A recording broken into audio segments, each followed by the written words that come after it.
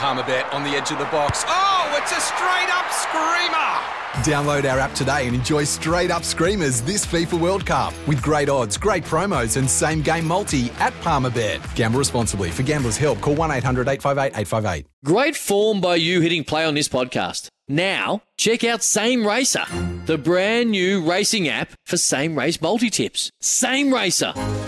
Download from the App Store and Google Play. Powered by Bluebet. Gamble responsibly. Call 1-800-858-858. Morena, Aotearoa, 31st of October 2022 on a Monday morning, 4 minutes past 6. Hope you are doing well and feeling good to start your week. A big week as we look to round out October and move into November. Gee, we're not too far away. One more month and we'll be saying hello, summer. For me right now, I'm going to say a big hello to Kempi up there in what feels like summer, probably in the far north. Kempi, morning, mate. Morena, Louis. Morena, boys. Yep, no, it's not really summer up here, mate. Plenty of rain over the weekend, but still warm. We're getting there. Not too far away, Louis, like you said. Another month or so, and be streaming out. The sun will be coming through nice and hot. Can't wait. We're right in that period, Kempi, where there's so much racing, it's every second day because it's the Melbourne Cup Carnival. And so whether you're licking your wounds or counting your cash from Derby Day, well, you don't have long to do it because straight in tomorrow, first Tuesday in November, which happens to be the 1st of November, there's a quirk for you. And the pubs will be packed come 5 o'clock. Man, it is such an event, isn't it? Yeah, the cup's on, mate. Plenty of, like you said, plenty of racing around. There's Pukekohe too tomorrow up in Auckland. That'll be heaving with Ellerslie still under tools, you know, getting that track all sorted out for, I guess, you know, what's going to be pretty exciting time for the Ellerslie Racing Club. But, mate, it doesn't get any bigger this time of the year. The whole nation shuts down. I do remember being an Aussie, mate, when Melbourne Cup came around and, mate, everyone just basically took the day off work. You know, you got the sweepstakes going and, like you said, it's on steroids over there. Everyone's just having fun throughout any state when that Tuesday Melbourne Cup race starts. Yeah, that's right, Kempi. It's a different stratosphere, isn't it? And Izzy, he's in the thick of it. He's lapping it up. He's right in the middle of it. We'll have a chat about the weekend's happenings in just a second. Joe Neeps running the cutter today, doing a fantastic job putting the show together. Gee, it's good to be back on a Monday. It's a bit different. I think my weekly body clock's a bit off kilter, but I'm sure I'll loosen up as we go on, Kempi, and we've got a show where we're going to cover it all.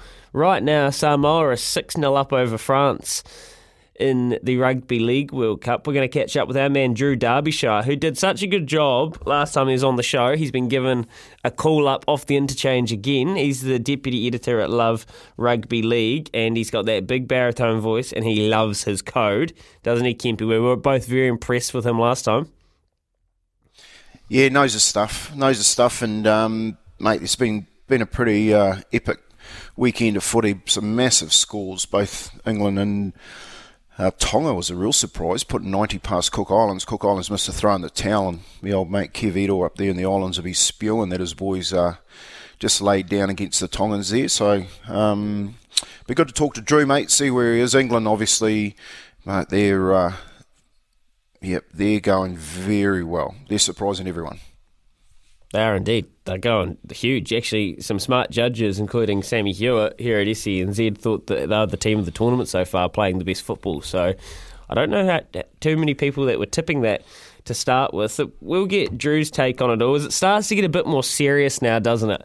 And speaking of getting serious, well, you've heard it here on SENZ. We've been so lucky to bring you the T20 World Cup commentary, and like McCarty and Richard Peaches on Saturday night, Grant Elliott involved as well. The whole Aussie crew we've got together, well, they've been going fantastic. And last night, South Africa knocked off India very tight again, as most of these games have been, apart from the ones the Black Caps have played, of course. So that is quite important because it looks like the Black Caps, if they can finish strong against Ireland and England, there's a pretty decent chance we might end up top of our pool. And India, well, they lost to South Africa last night, and it looks like there's a good chance that they might finish second in theirs. So, how are we ready for another semi-final against India? Far out. Thinking back to the last World Cup, it was tense, the 50-over one, of course. So, we'll take in some highlights from the weekend of cricket. After 8, Black Ferns Kempi. How good were the Black Ferns? We were up there in Whanga's on Friday, giving it all the attention and hype we could muster between us, and we were pretty excited. And we spoke to Alana Bremner, we spoke to Rachel Burford, and they came out. Some of their running code, the balls through the hands, out the back, was just scintillating, mate. Yeah, look, it's a good time to be playing that type of football too. You know, going in to their semi-final and final if they do get that far, knowing that they have got that type of football in them. Whether or not they can produce that up against probably the two best defensive teams in the competition that they're going to have to face to win it is yet to be seen. But you've got to be happy with the way that things are going. Lots of depth, you know, lots of people fighting for positions. What Wayne Smith does is he got something up his sleeve. We'll wait and see, but you know, they're in the first semi, they're a step away from the final. And listen to Ruby Tui post-game talk about what it means to run out there in front of her home crowd. You know, that's the extra little 1-2% that they need to probably get across this first semi against the French. And then, you know, England look a different, you know, and different killer fish. Man, they look good too. So it's going to be a good couple of games, semis coming up, and hopefully our girls can get through to the major final. It all starts now, really, doesn't it, for them? And like everything they've been building towards, just trying to fine-tune it. Man, some of those changes in the back line really, I thought paid off. I think the connections were awesome, and just I was blown away every time by Portia Woodman's speed. Like I've never seen Portia Woodman at full flight and knock on. Whoa, like she is so quick and just so explosive. So Johnny Hammond's up there in the UK. He's commentating for ITV, and he's the founder of the Women's Rugby Pod. Now this crew up here, they're plugged in their women's rugby. Much like Rachel Burford was, they are taking this in and they know how good their English side is. So as the tournament gets serious, we'll chat to him. And Mark Chittick, I don't know if you saw I Wish I Win, Kempi, but we were talking all about the Kiwis and what big race we were going to snag. La Creek ran a massive fourth, just peaked on her run a little bit. Maybe the tempo was a bit too hot. She's Lickety Split was up there as well, setting that tempo with her lightweight. The Derby, Sharp and Smart, just wobbled around a little bit where he found the top. And we had Manzois, the Waller trained Almanzor, come flying over the top with Mickey D, another Kiwi, on board. Mr. Maestro, he had that wide gate to work from, got a drag into it, but the winner was just too good. And then up in Sydney, $10 million Golden Eagle heading to Matamata to Waikato Stud. Those famous Waikato Stud colours, which you know really well, Kempi, because I know Al's had some success training for the Chitticks throughout the years, and just, I Wish I Win, a different horse when he went to Australia. And remember when we spoke to Peter Moody and he said this horse was going to win a big race, and if he got him a little bit earlier, he could be a Cox Plate horse? Well, he's come out and he's won the Golden Eagle, which is a nice race, and he did it well. Yeah, it was impressive. Good to see the celebrations too. Mark Chittick with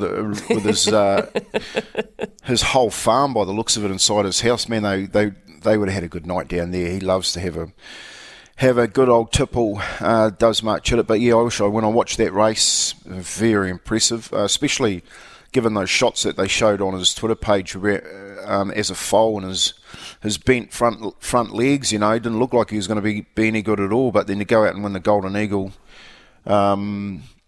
yeah, absolutely. I'm so happy for him, and just his comments in and around what it means to him and his workers, and how much they all invest in their horses personally is a great, I guess, a great sign of the man that Mark Chittick is. So well done to them, and like you said, Louis, the Kiwis, the big ones, look, that man's voice that shot down the outside there, you know, I thought Roger had got him home. I thought J-Mac, you know, what he rode on the weekend, he rode 5 maybe. 5 of the first 6-7 races he had winners. Man, the kid's on fire, absolutely on fire. If you got him on your horse, he's going to give it every chance of winning. I thought he got Roger's horse home, but wasn't to be. What the Waller got him on the on that last bit of the straight there, but. I guess Roger be pretty happy with second, knowing that he has got a good horse for the future. And you're right, across the board, the Kiwis are doing so well. Blair Creek, mate, 4th.